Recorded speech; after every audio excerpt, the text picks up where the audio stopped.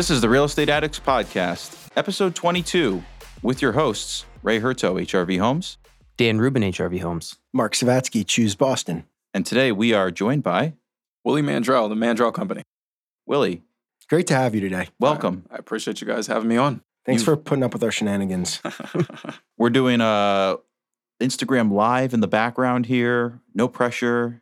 Just got to smile the whole time, wave to the audience. Willie, you've got a pretty impressive resume, if I may say so myself, with the Mandrell Companies. And it's the Mandrell Companies, right? The Mandrell Companies, yeah, it is, yeah. So before we get started, though, I just want to back up and talk a little bit about it. Yeah, we were talking about this. The question that was asked before we hopped on is, how did you guys get started with this podcast? What made you want to do a podcast? And what was your inspiration? You are inspiration, Willie. Yeah. Yep. Right. Our catalyst. We were at the Broadway. We were all doing like our monthly developer lunch. And I feel like you made like an offhanded remark, Will, and you were like, someone told me we should do a podcast. And I looked at this kid and I was like, I don't have time for that. One of you should do it, but I don't have time to do it. And you guys took that seriously, huh? Although, and then I was like, I don't really have time either. And then like 45 minutes later, Mark texted Ray and I was like, you guys want to do a podcast? And that's how it happened. That's it. No, it's good stuff. You guys have been really getting the word out there, and there's a lot of good episodes. I've heard some good things from people in the neighborhood, people in the investor community. So, Nice. keep it up. Thank I you. appreciate it. So Thanks you've for taking got the a time. brokerage, you do rentals, you do some development, I've heard. What do you do? I'm a landlord first. I'm a real estate investor first. I've been in the business since 2006. Bought my first two-family in Quincy. And just really fell in love with it. My grandmother had been a real estate investor, a buy and hold investor for years. And she was the one that really pushed me into the business, said, I should buy a multi after college. Glad I listened to her, just loved the idea of, collecting rents. And my tenants were paying half of my mortgage. It was just kind of property was appreciating. Wasn't the greatest time to buy real estate, 2006, end of 2006, beginning of 2007. Like I said, for those of you who are unfamiliar, the stock market crashed, and soon after the real estate market took a little bit of a tumble after that. But I have no regrets. That two-family taught me a lot about being a landlord and the real estate business itself.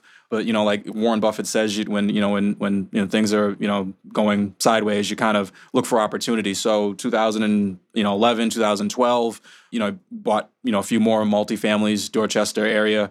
And they've been doing quite well. And, like I said, I just continue to build my portfolio from there. Do you still have that first one? I do not. No, the first one was a two-family. And since then, it was a nice primary residence. But in my experience, two families are more work than they're worth for the investor. You just don't get enough cash from them. I like the Boston triple-decker. That third unit is usually your cash flow. The first two units cover, and the third unit usually kind of puts some money back into your pocket. Did you have a life prior to real estate? So when you got out of school, did you jump right into real estate full time, or did you do something before that? Well, when I bought that multi in 2006, like I said, I wasn't in real estate full time. I was in financial services. So I went to school for finance, got out, and was in the financial services industry, stocks, bonds, mutual funds. Was doing some compliance work for a small brokerage. And then again, when the market crashed, 2007, a lot of brokerages were closing up. A lot of people were having a lot of trouble, and my firm downsized. And I felt like 2010, it was time for me to make a decision about what I wanted to do with the rest of my life. And real estate had always been it. I was a little nervous prior, but it's kind of funny. I thought to myself, I said, well, I might as well just hop into this business, and if I'm not successful, if I fail, I can just blame it on the recession, because everybody else was getting foreclosed on and losing a job and doing shit anyway. So I just said, hey, let's just go ahead and do it. And if I'm not successful, I would just be, one of the people that got caught up in, the recession or the downturn of 2007, 2008. But it didn't happen that way. You got in. I really had a passion for the business. One of the reasons I started the brokerage and after that is because I really wanted to be immersed in the business. I felt like as an investor, obviously more opportunities would come my way if I was in front of more opportunities. I met more people looking to sell and buy real estate. I would learn more about contracts and more just different ways to finance real estate. So I got my real estate license, worked for a couple brokers myself. And I think in 2013, 2014, I decided to start my own brokerage. Where'd you pull the capital together for your first deal? First deal was the first Your first purchase, yeah. FHA. You did it, that's yeah. that's why. What was your experience like? People ask that a lot. Like, should I pursue an FHA loan? And I think there's two sides to the coin. I mean, I don't see any downsides to it really. I mean, you're allowed to buy a multifamily with 3.5% down. I mean, there's now as a established investor, banks are looking for 25%, 20% if I'm lucky. Especially in Boston, we don't have that type of capital where I mean, most people don't readily available, and even if you do you have it for the next one? So now you're talking about $200,000 plus down. So if you can get into a multifamily, at the time I think I purchased the first one for $400,000. So we're talking about $15,000 out of pocket, and I think I borrowed most of that from my cousin. So yeah, I mean, I think it was a great opportunity. I did. I showed him the complete. They're no longer talking. It's called leverage, man. The longer I can hold his money, Burn the more I those can. bridges. Exactly. It was a second cousin anyway. It's all right. Does he listen to the podcast? As far as FHA goes, though, like in a competitive market, I feel as though if you have an offer and your mortgage contingency shows you're putting 3.5% down, you might. You mean from the seller's side? Right, from the seller's side. As far as being successful in your pursuit. Well, again, the market has changed since 2006. We're definitely in a seller's market, and you're absolutely right. If I'm selling a multifamily, I'm a little bit more reluctant to, go with a buyer that's 3.5% down. So a lot of times you're having to pay, especially in today's market, full market price or a little bit above, market if you really want to push some of those investors out of the way and beat out the competition. I would say, especially in the multifamily space right now in Boston, in my experience, is probably 15 to 20 buyers for every one property that hits the market. So you're out there competing with 15 to 20 serious buyers, and if you want to make your offer stand out, it's usually going to be something where I just accepted an offer a few days ago where they completely waived the home inspection. Not something I'm suggesting to every buyer, but that's something that we said, yeah, okay, well, if they're going to just waive the home inspection, they're comfortable with this property, I think we're more likely to go with them than somebody who's $20,000 lower but is going to do a home inspection. I think the other thing from a buyer's side that has changed with FHA loan is PMI. So back, because I purchased my first property with an FHA loan, 3.5% down, but back prior to the 2007, 2008, your PMI, which is private mortgage insurance, the percentages were way less than they require now. Yeah. So everything changed after 2007, 2008, and banks or lenders, or mortgage underwriters were requiring much higher percentages of PMI. So your payments have gone way up. Yeah, they absolutely have. I mean, things of, the market has improved, the economy's improved, things are tightened up. I mean, in 2008, 9, 10, we were trying to stimulate the economy, right? So, I mean, the lending was easier. Banks were encouraging people to go into homes. Not that that's not the case now. It's just, like I said, it's the economy is better. Things have improved. Things are tightening up a little bit. So it is a little bit more difficult. PMI is still a scam. Yeah, absolutely. I just think that is, it's like flushing money. But good news, it was designed for a purpose.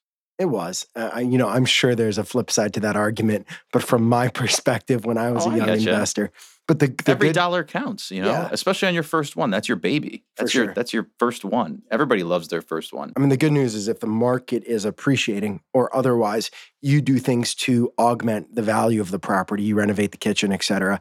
You can call the bank back through and say, look, I know I only put 5% down, but based on its current value relative to what I put in, I have more than 20% equity, and then you can forego that PMI. Well, I think there are also new programs that have been introduced. State-specific programs. Like I know Mass Housing has a program where you can you only have to put 5% down, but you don't have to pay any PMI. So I think there are other alternatives to because FHA is more of a federally mandated loan versus there are specific statewide loan options that people can take advantage of for their first homes as well. So there are other options there. Yeah, I mean, what we try to tell our buyers on a regular basis is there's this assumption that all lenders are created equal. If you go into one bank and you're offered, program A, B, and C, that if you go into the next bank, you're going to be offered the exact same thing. I encourage people to go out and shop for mortgages. Not all lenders are created equal. I would encourage potential buyers to avoid banks altogether. I would, try to shop with a mortgage broker. A mortgage broker is going to offer you more opportunities. They're going to sit down, look at your specific financial situation, and try to cater the loans that are out there to what your needs are. So Willie, when did you get into rehabbing properties? Were your first few multis kind of stable assets that didn't need much, and at a certain point you got into renovating and rehabbing? Willie didn't want to touch renovations with a 10-foot pole when I first met him. Yeah, no, that's absolutely true. I didn't really need to. I mean, at the time, you bought the first two-family FHA. You get creative and you say, okay, I did exactly what Mark just mentioned, or Dan just mentioned, refied out of that two-family, and I could go out and buy another multifamily with an FHA loan, or low-down conventional loan, because I had moved and my financial situation had changed and my work situation has changed. It gets a little complex, but you can buy a couple with conventional financing. I got a little creative. I'd been dating my wife for a while, and we knew that we were going to get married at some point. I encouraged her to go get a multifamily with a FHA loan, nice. Conventional property as well. So now we're sitting on 3 properties. Were you living together yet at the time? We were. Okay. Yes. I was just curious, trying to arrange the steps. This was 4 months into their relationship. Honey, I didn't get you a ring, but we do have a multifamily. No, I always tell them the same joke for years, man. As an old man, I tell everybody I wish I was Mormon, because if I'd had multiple wives and we would have had 6 more FHA loans, and I would have been able to acquire 6 more rental properties very early on in my career. Great. Well, but unfortunately, I'm not Mormon. I only have one wife, one girlfriend at a time. So, we had those 3 rentals, and then you kind of get stuck. We had saved up a bunch of cash because the conventional they restrict the number of conventional. Conventional loan programs are for somebody who is going to live in that property. You own 3 properties, and it's kind of hard for the bank to believe that you're going to move into the next one. You're an investor now, and they understand that. So where do you go from there? We had saved up a bunch of money. I think we bought, unit number or building number 4. We just saved, and we were able to acquire building number 4. And then Dan is absolutely right. At that time, I had to change my thinking, because now conventional lending is no longer an option for me. How do I don't have another $100,000 to put down on a piece of property. How do I go out and acquire building number 5, 6, and 7? I had come across Bigger Pockets and discovered that BRR strategy, or R strategy. You're pushing a competitor's podcast on the wrist. It's okay. We listen to. So for those of you who are not familiar, the buy, renovate, rent, and refinance. The BRRRR strategy, right? So part of that is the rehab, phase of it. And it was long the time that I met Dan and Ray, and they were doing some rehabs and filled me on a couple of different things. So the idea is that instead of putting 20% down, you're creating equity. You go in, you find a piece of property. In today's numbers, what I'm looking for is a triple decker, in the Dorchester area that's priced around, let's call it $600,000. It needs new windows. It needs a rubber roof. The furnaces are shot. The electrical is bad. I'm going in and I'm putting about $250,000 into the property. And at the end of the day, the property is worth $1 million, $1.05 million, somewhere out there. So instead of me putting money down, I've created that equity, and I'm going back to the bank, or staying with the same exact lender, refinancing that property now as a stable asset after I get it rented. And they're saying, Willie, you don't need a down payment. You've already created your equity. And that's essentially what the BRRRR strategy is, basically just going in and doing that rehab to create your value versus using a down payment. Can you talk about the timeline for that specific type of rehab? So you purchase the building, you're getting what type of loan product are you getting? Are you getting, a commercial construction loan? When the first one I did with hard money. The idea was to go in, use hard money, and then at the end of the project, it took us about 7 months to bring everything up. We did a new rubber roof, electrical, plumbing, and just kind of did all the essentials, and then went to a lender like Needham Bank or Eagle Bank, and then refied the stable asset into a conventional or a stable program. Today, I'm using conventional lending. What do they call it? Temp to perm loans, right? So you're basically getting the construction financing. They're allowing you 12 months to do the rehab, get the asset stable, and then at the end of that 12 months, your construction loan is automatically converted into permanent financing. Now, do you have to refi into, once you create that equity, are they automatically, when it switches to the perm term, are you already upping the equity there, or do you have to refinance again once it's stabilized? No, they're doing at the beginning of the project. I find the asset at $600,000. They're basically saying they're doing two appraisals right at the beginning of their project. They're doing an as-is appraisal and then an after-repair value. So as long as I do everything that I'm saying I'm going to do during the construction phase, they're assuming that asset is worth $1 million at the end of the day. No new appraisal, no refinance. It automatically converts into the permanent financing. Now I'm paying interest and principal versus just interest during the construction phase. And then you know, like I said, hopefully your all three units or both units are rented out and you're cash flowing right from month 13, should I say.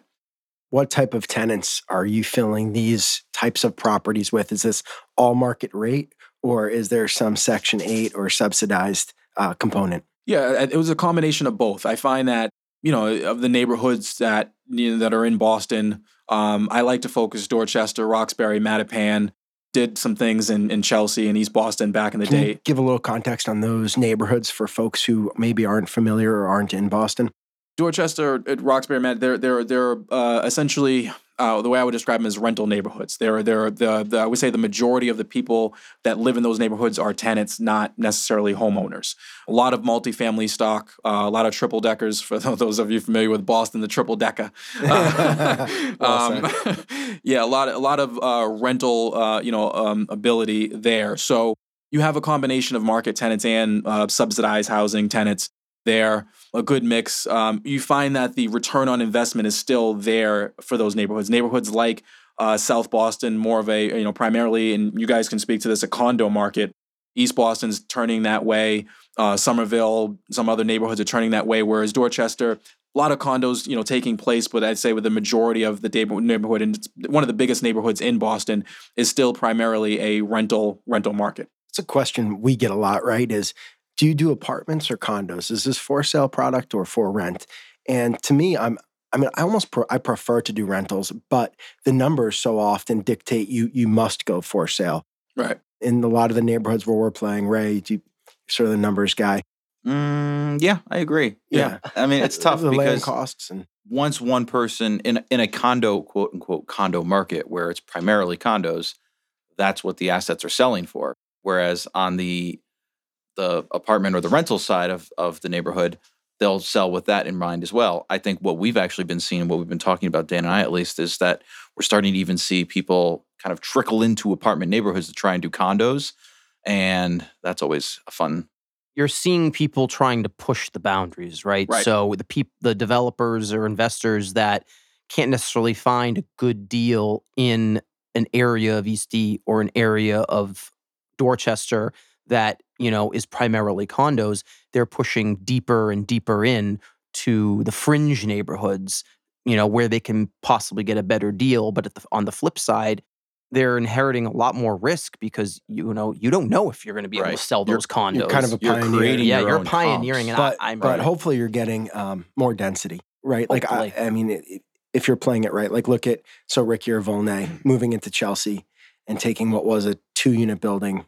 I think he got 6 most recently. And yeah, if that's the play, then that can be easier. That hedges, that helps. Do you do any condo development, or are you all rentals? No, I've done a few in the past, Roxbury, Medford, Dorchester, a couple different neighborhoods, but that's not my primary focus. Sometimes you guys are absolutely right. Sometimes you find a building that's a great deal in a particular neighborhood, but it doesn't fit the BRRRR strategy. It wouldn't be a great rental. I have a couple options there. I can either, sell it or, help my client sell that particular property or take it on as a condo development. So that is not my primary business. I've taken it kind of as the opportunities have come to me, as they kind of fall in my lap. But my primary focus is that long-term building of that rental portfolio. How many units are you up to now? 27. Awesome. 27.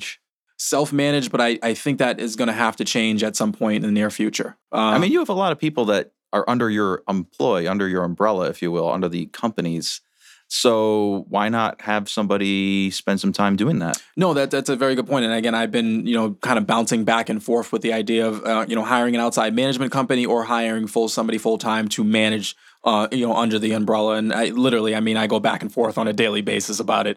But I think me being the control freak that I am, it probably will end up being somebody under the Mandrell Company umbrella managing the properties. Did you find that when you started doing the projects themselves, you were able to make more connections with more subs, and that helps in terms of if you have some kind of, whether it's an emergency maintenance issue or a specialized issue, you can get somebody in quicker or more accurately. Or just getting projects done faster. I mean, your relationships with the subs is really going to dictate how well you get things done, how quickly you get things done. Obviously, I think anybody in real estate knows that the faster you get these things done, right? I mean, it's the better. So one of the things that I can, kind of speak to is, a sub that you don't have a relationship with, somebody you just found off of Angie's List or something like that, right, is going to come in and say, hey, you want me to run all new plumbing throughout this 3-family, we're going to want 25% down or 50% down. We don't know who you are. Versus somebody you have a great relationship with is going to come and say, hey, I'm going to take care of you, pay me after rough.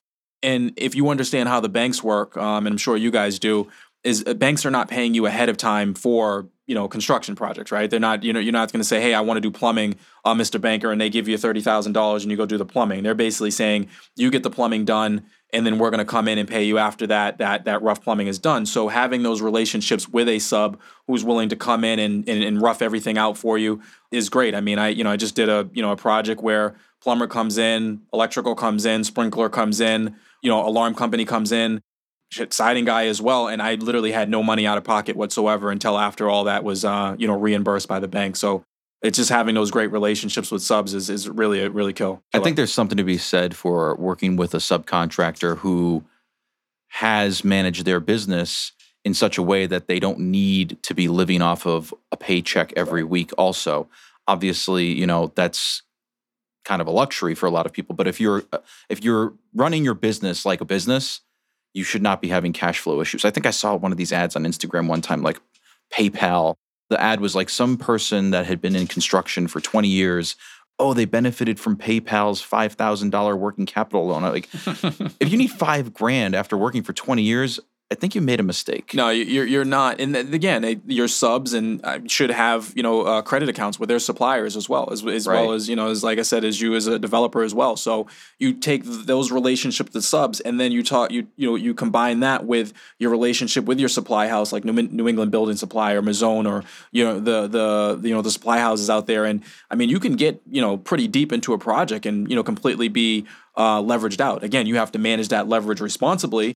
There's a couple of people out there, no names, but they're a little bit over leveraged.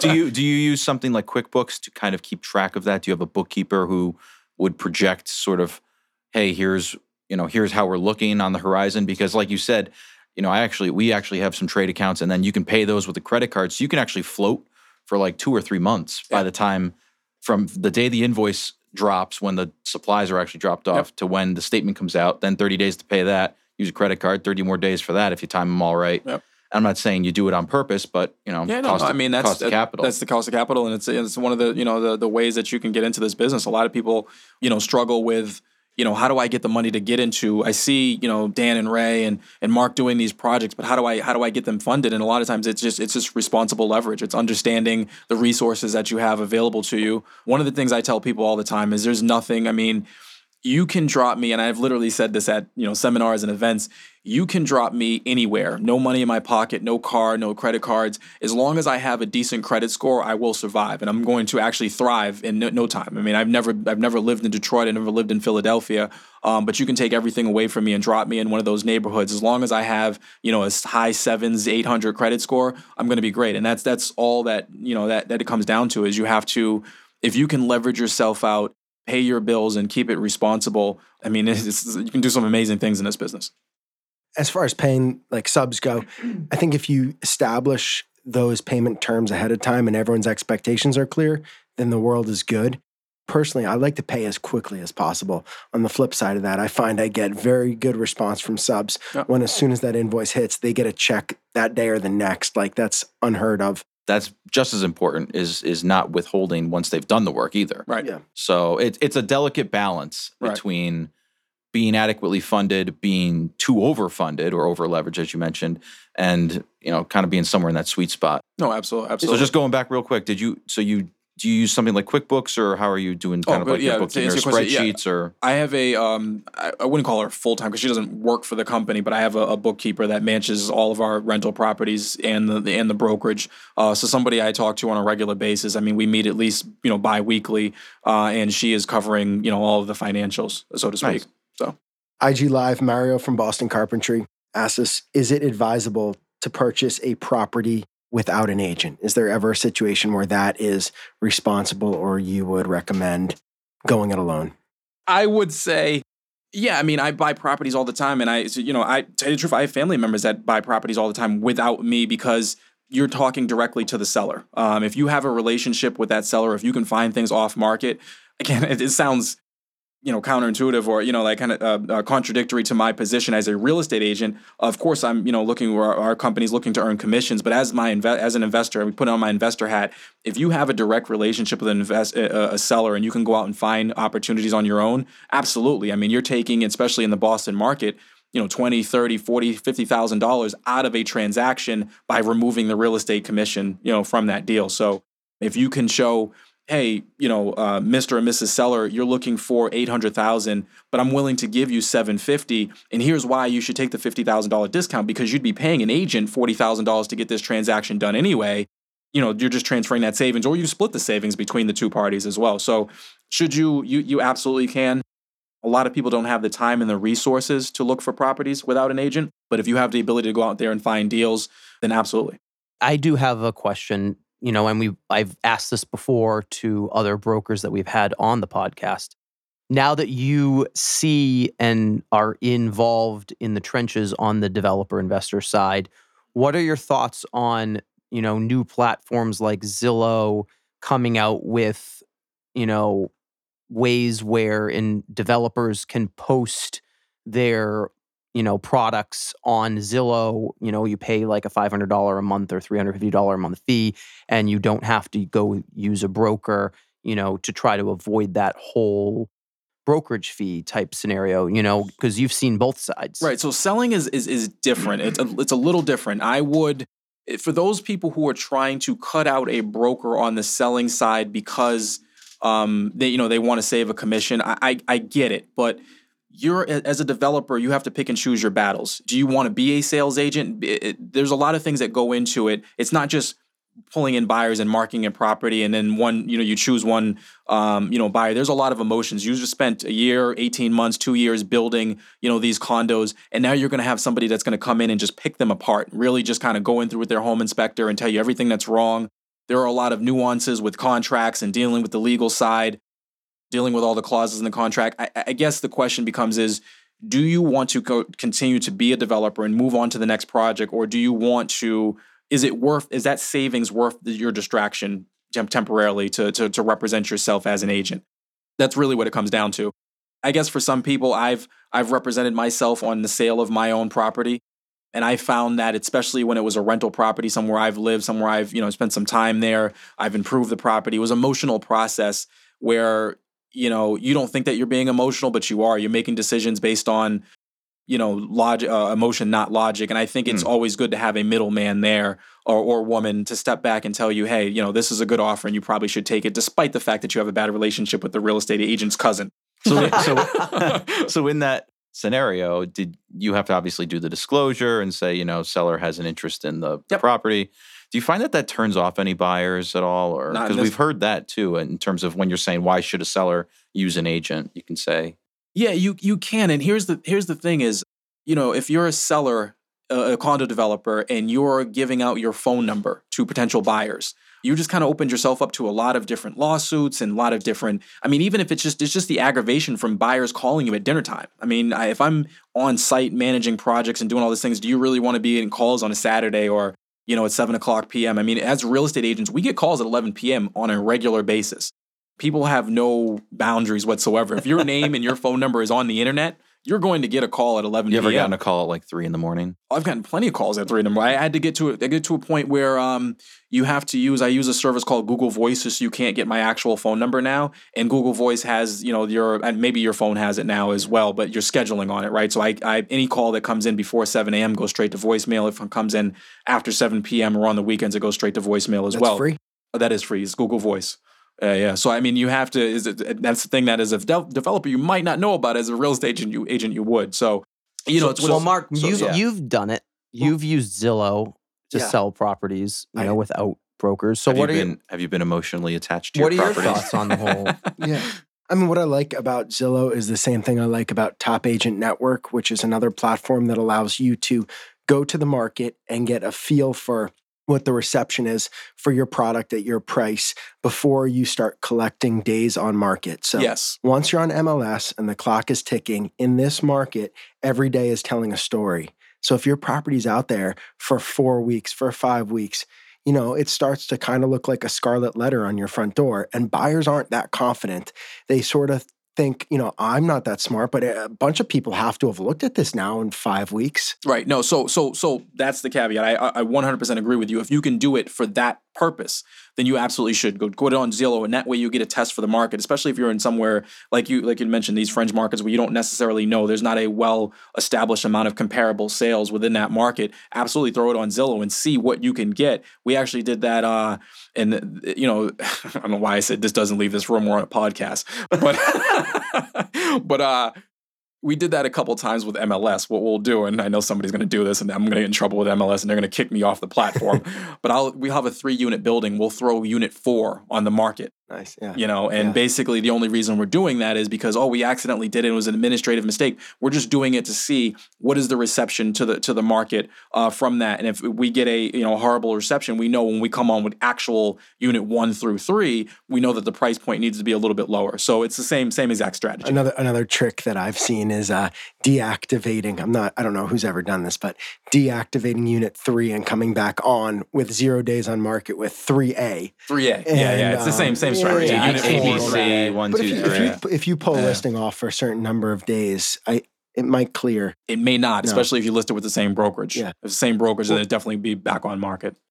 So the other thing I like about Zillow is just, I think people think in terms of stories, and buyers, I'm guilty of this too. When I'm looking at properties, I love to hear, he owns a taxi cab medallion, like I talked about in the last episode, and he's going bankrupt. And I'm in. So buyers like to say, I found this on Zillow. The builder listed it. It wasn't even yet out to the broad market. It's that kind of narrative. Exclusivity, kind of like, this is like... Yeah. No, but be confident in your price, because you're not going to have the benefit of an open house and the market coming back to you after 3 open houses or more over a weekend and letting you know what it's really worth. You got to know the price that you're pinning on it is good. Yeah, but arguing against myself once again, the upside to that is, let's say it doesn't work out with that buyer, you can now go on MLS completely fresh, right? I mean, now like I said, the opportunity to get a buyer before MLS is great, because like I said, if it doesn't work out, you've got a real good sense of the market and your price point, but now you're coming on MLS with a fresh listing if it happens to not work out. So end of the day, it sounds like a combination is good. Yeah, a combination.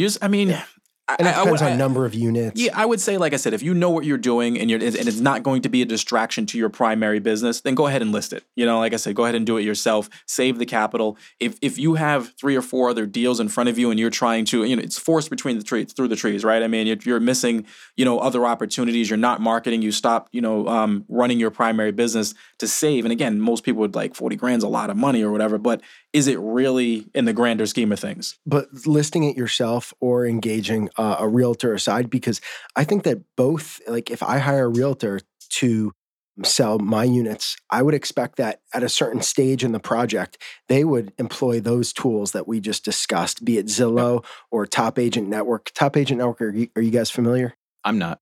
So it's a website that allows agents who do a certain volume of business to get entree and access to their listings. And it's an email that goes out, and it's similar. It's a listing without going on MLS. So pocket listings, essentially. Yeah. But again, like I think a good realtor will use those tools to your advantage. Absolutely. I mean, a good realtor is going to get it out there in any way they possibly can prior to it being completed. They understand the developer's standpoint, right? I mean, you have an enormous amount of debt, enormous amount of pressure on you to complete this thing and sell them as quickly as possible. And if your real estate agent doesn't understand that, then I would suggest you use another agent. We got another listener question here. So David Neff from Framingham Survey. Hi, David. Wants to know, what are the first things you look at when you're evaluating a property? You show up at that first open house. He said, is it what offers the best potential for development opportunity? I'm looking at it again. You guys can chime in because again, he's saying development.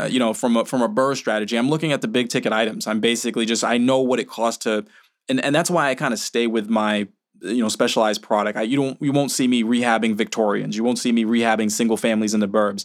I understand, the 3-family in Dorchester. I know what it costs to put on a new rubber roof. I know that the thing probably has, let's call it 15 windows per level, 3 levels, 45 windows, right? I know that I can, replace a window for, $100, $150 in labor, plus the window if it's a cheap, Harvey window. Sorry, Harvey. It's going to cost me another 200 more. 200 more, right? Exactly. So I understand my price point, really well. So I'm looking to answer this question: the big ticket items, the roof, the windows, the siding, the electrical, the plumbing, the heating systems. If you have all those things intact within your all the other stuff is cosmetic, right? I can grab my cabinets at Lowe's, sand and refinish floors for $1 a foot. Exactly. Everything else is kind of minor. So those are the things that I'm looking for. I used to go in, and I would encourage any new investor to go in with a checklist and just kind of go through their their checklist as they go through. And then the other big ticket item is the foundation, and make sure that the foundation isn't leaking. It's not tilted to the one side. There's not huge cracks in it. If the foundation is solid, everything up from there, I'm pretty comfortable with. So it's mold, it's moisture in the basement, it's evidence of water. Exactly. And you're looking at that foundation for maybe diagonal cracks, signs of differential settlement. Yep. And, another good test is just to open and close doors. Are they sticking? If you put a marble on the floor, is it going to run? Is the trim around the door even? Yeah, no, absolutely. But again, I don't want to scare folks too much, because those things, though they seem scary at first, once you've dealt with that, it's just like any other risk. I've identified it. Right. And for a certain cost, I can underpin a building. I can jack the floors back up. Right. Hey, to your differential don't settlement, just skip. it's settled already. Right. We're good. Yeah, well, it's stable. Just gotta put a couple shims under there. And again, most of the Boston's housing stock is 100 years old, right? I mean, like I said, it's kind of surprising that that it hasn't settled even more, right? I mean, that's absolutely right. So yeah, just those big ticket items, going through, having a checklist for yourself. I mean, I spend a ridiculous amount of time, not so much, but in the beginning of my career, I used to literally walk up and down the aisles of Home Depot and Lowe's, just pricing things out, just understanding what shingles cost. Most people won't do that. They want to call in their contractor and rely on their contractor to figure it out. I know that, like I said, I mean, I could, a fiberglass tub and a toilet and all these things. If you understand the prices of these, and you should understand it shouldn't cost you $20,000 to fix a bathroom. I mean, that's just.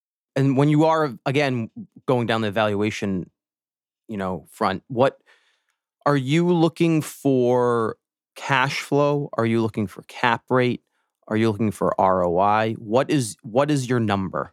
I know, cap rate is the big term that everybody uses, and they say cap rate is this, and what is the expected cap rate in your neighborhood? I'm more or less looking for cash flow numbers. That's at the end of the day, that's really what matters to me. In a perfect world, and again, I know this is a little bit more difficult to find, I like the 3, and basically what I'm looking for is if I can get us to a point where 2 rents are covering all of our expenses. What is my projected mortgage after, it's all said, my projected taxes, insurance, water bill, and then a small management fee and maintenance and stuff like that. If 2 rents are covering, I'm almost certainly going to buy that particular property. Doesn't matter whether they're 1 bedrooms or 4 bedrooms. If 2 rents of the 3 are covering, that's a good deal for me. And I don't know that there's a minimum cash flow. Yeah, there is. I mean, I probably wouldn't, go for anything that's, cash flowing $500. I mean, it has to be, maybe $1,500 to a couple $1,000s for me to actually, to put the time in it to it.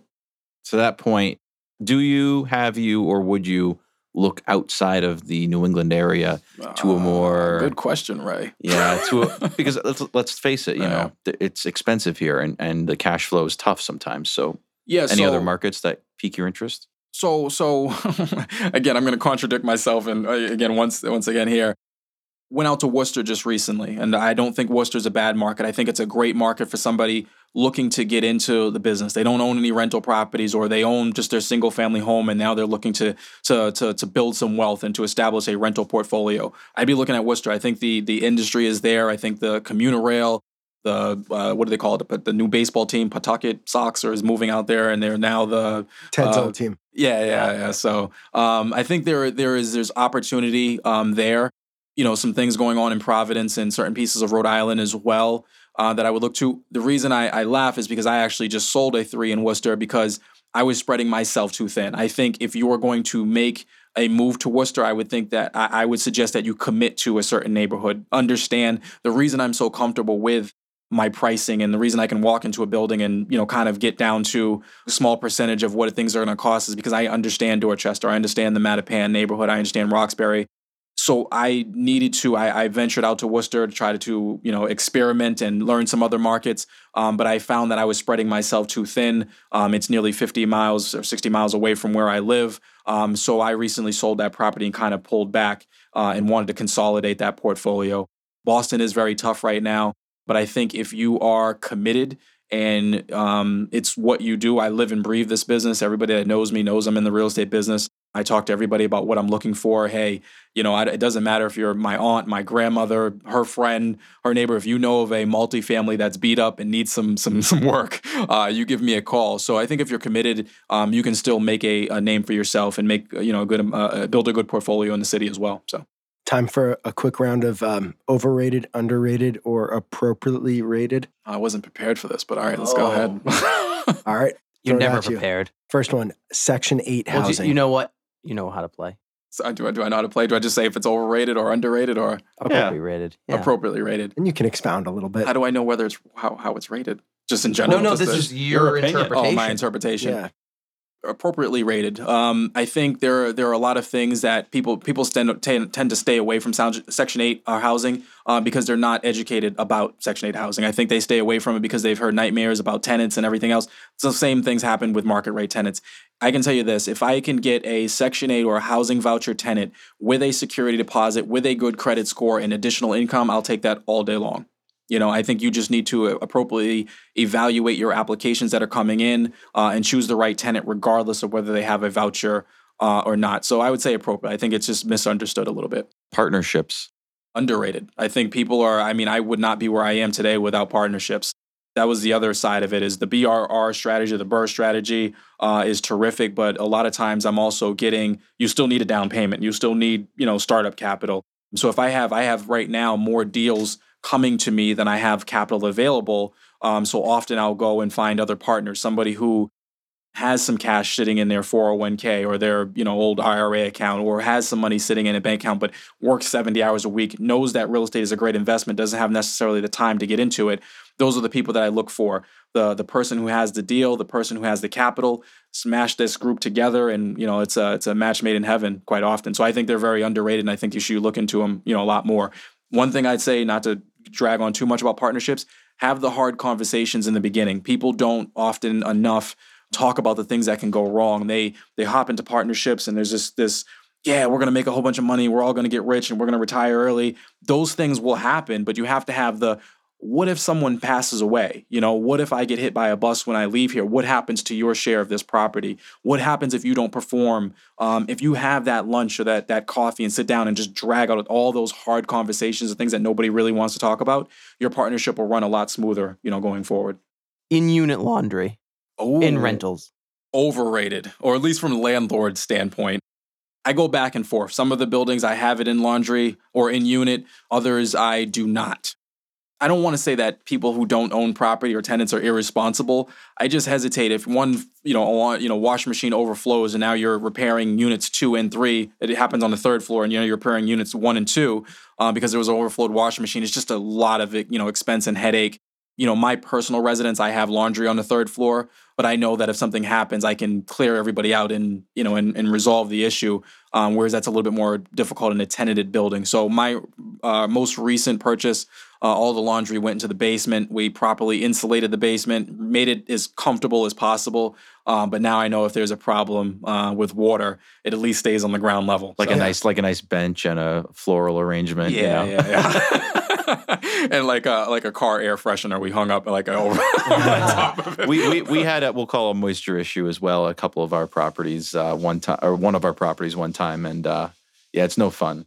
Dude, I have 3 rental properties, and my experience as a landlord is the washer or dryer is always broken. Yeah, it's like everything else runs itself. I don't know. Yeah, no, and the thing I've kind of gone back and forth with is just providing the hookup and just having somebody provide their own washer and dryer, because if you have to service any appliances, obviously, that you're going to put into the thing. So that's one of the things I don't have a firm position on, really. I'm kind of all over the place. It depends on, the particular neighborhood and, the feeling that I get at that particular time. So 511 Mass Ave. So 511 Mass Ave, to fill you guys in, is a great property. I've been trying to get back to the South End forever. Like I said, that's where my grandmother established her portfolio. I finally get a call off of a letter from a woman who owns 511 Mass Ave. And I bent over backwards for this woman. I ate some awful food. I drank some awful coffee. I had some conversation. I'm not even really sure what we were talking about. I mean, we're assuming she's not a listener of the podcast. No, she's not. No. And even if she was, she ended up going with someone else years ago. Someone that might be in the same room. She ended up selling to another developer years ago. Never really told me. Actually, her daughter ended up contacting you, I think, at some point. It was the mother who owned the house. I was talking to her daughter. Mark stole the property from me from her granddaughter. Wow. This was funny, though, because I said it just in passing at one of our lunch. I'm like, yeah, we're just about finished at 5.